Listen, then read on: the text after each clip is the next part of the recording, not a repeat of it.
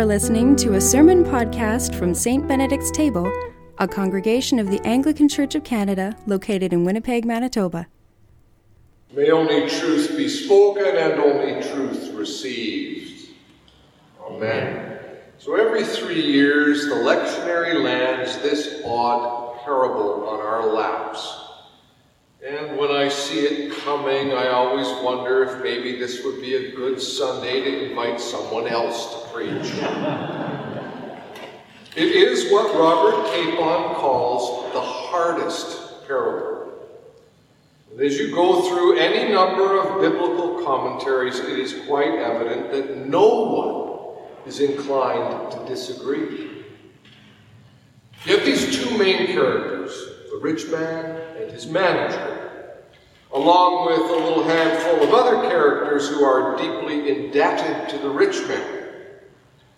If you're looking for a God character in the way that the father in the parable of the prodigal son is very clearly meant to signify God, I think you'd be chasing down a blind alley with this parable.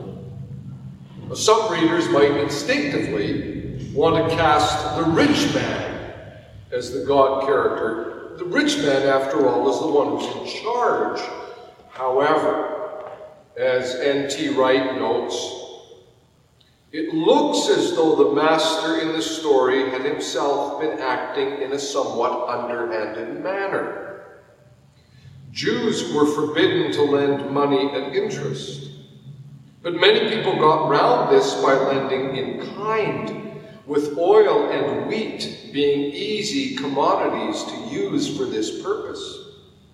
It is likely that what the steward deducted from the bill was the interest that the master had been charging, with a higher rate on oil than on wheat.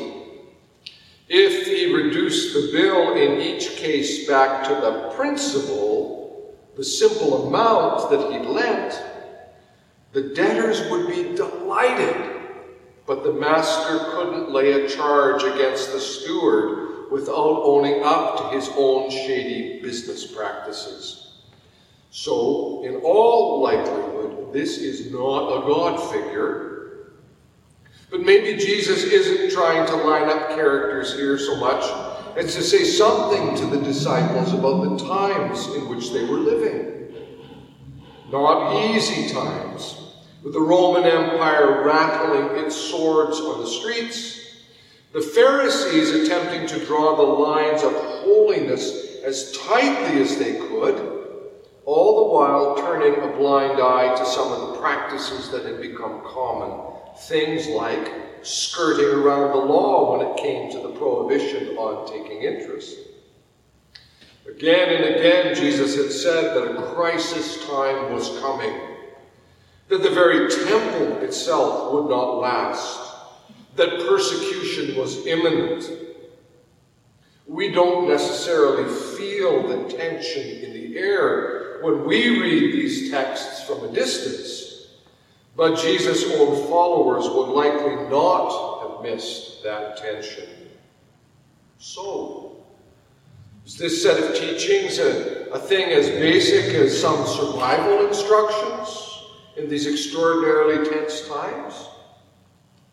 Listen again to the lines with which the parable concludes, this time from the translation by N.T. Wright. So let me tell you this. Use that dishonest stuff called money to make yourself friends. Then, when that gives out, they will welcome you into homes that last. So yeah, there may well be something in that, but then the teaching continues beyond the parable and strikes at something deeper than survival tactics in a harsh age. Listen again. Whoever is faithful in a very little is faithful also in much. Whoever is dishonest in a very little is dishonest also in much. Now, that sounds almost like it could have been drawn from the book of Proverbs, describing the core difference between the faithful and the dishonest. But then he takes another odd turn, which actually puts a bit of a crick in your neck. If then you have not been faithful with the dishonest wealth, who will entrust you with true riches? And if you've not been faithful with what belongs to another, who will give you what is your own? No slave can serve two masters. For a slave will either hate the one and love the other, or be devoted to the one and despise the other. You cannot serve God and wealth. On this, Kendra Moen comments, quote, "The final verse is clear, even if the intricacies of life's choices are not." That final verse again, "You cannot serve God and wealth." And then she continues, "Devotion to God, faithfulness in stewarding God's gifts is the priority for a follower of Jesus. But it is never easy in a world full of negotiation, where wealth demands our loyalty. Recognition of this challenge drives us again to our need for Christ to reconcile us to God and to one another. The response of mercy and forgiveness at the heart of the gospel. So many biblical texts, she comments, have been tamed by time and repetition. Listen to that again. So many biblical texts have been tamed by time and repetition. Perhaps this one is still an exception, to which I'd add a very hearty, yes, this one has clearly not been tamed. And then Kendra Moen continues, "A sermon on this text may not have the resolution or clarity common to others. No doubt.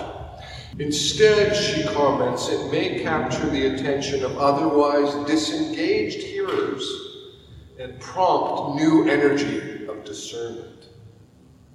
Or it may just send us all home with furrowed brows, which perhaps isn't the worst thing of all.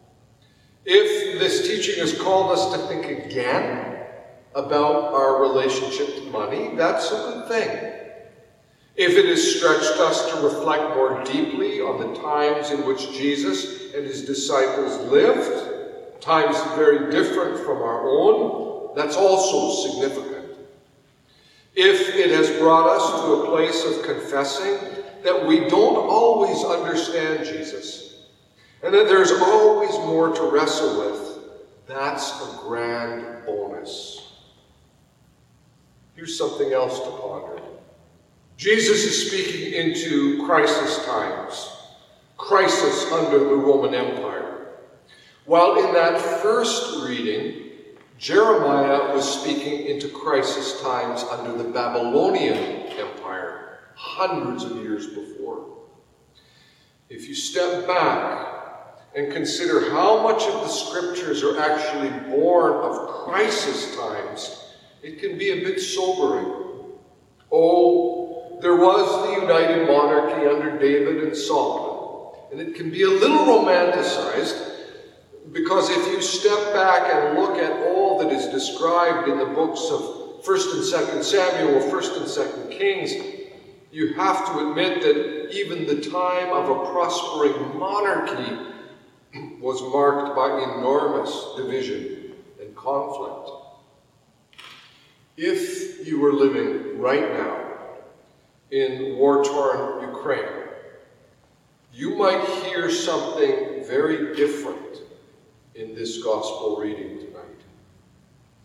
If you were a Nigerian Christian who'd fled from the incursions of Boko Haram in your region of that country, you might hear these words from Jeremiah quite differently than we do. As he says, "My joy is gone. Grief is upon me. My heart is sick. Hark the cry of my poor people from far and wide in the land." And imagine reading that in a land that's been broken. Then again, you might also discover a remarkable turn in your grip on such biblical texts Were you to live in a place like Nigeria, in the regions under persecution right now, I think here of the enslaved African Americans living in the Deep South who cultivated an extraordinary faith that their slave-owning, slave-abusing masters could hardly begin to fathom. You heard this line from Jeremiah today. Is there no balm in Gilead? Is there no physician there? Well, from that question, is there no balm in Gilead? That enslaved church generated a song that dared to answer, and to answer with striking resilience. There is a balm in Gilead. This was written probably pre-1850s, certainly during slavery time. There is a balm in Gilead to make the wounded whole. There is a balm in Gilead to heal the sin-sick soul. Sometimes I feel discouraged and think my work's in vain, but then the Holy Spirit revives my soul again, because there is a balm in Gilead to make the wounded whole. There is a balm in Gilead to heal the sin-sick soul.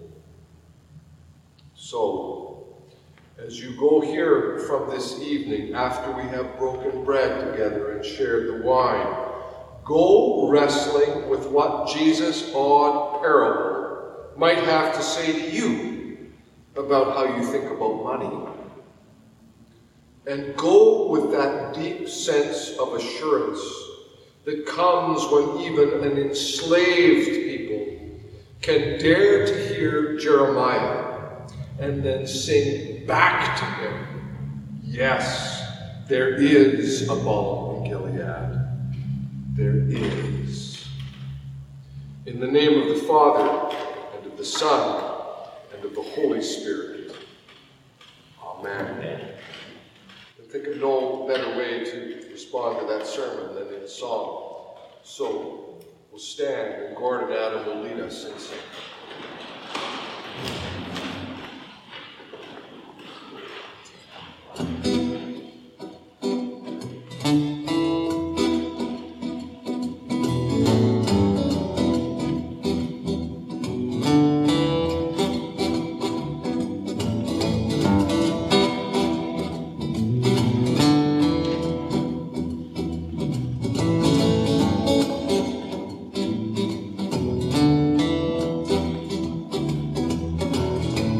Christ laid all things under the sun.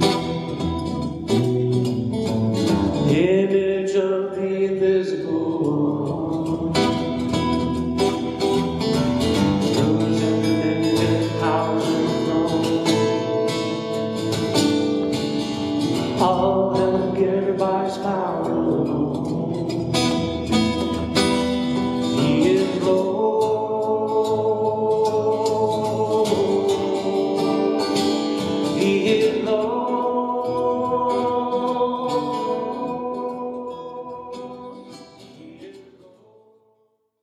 This has been a sermon podcast from St. Benedict's Table.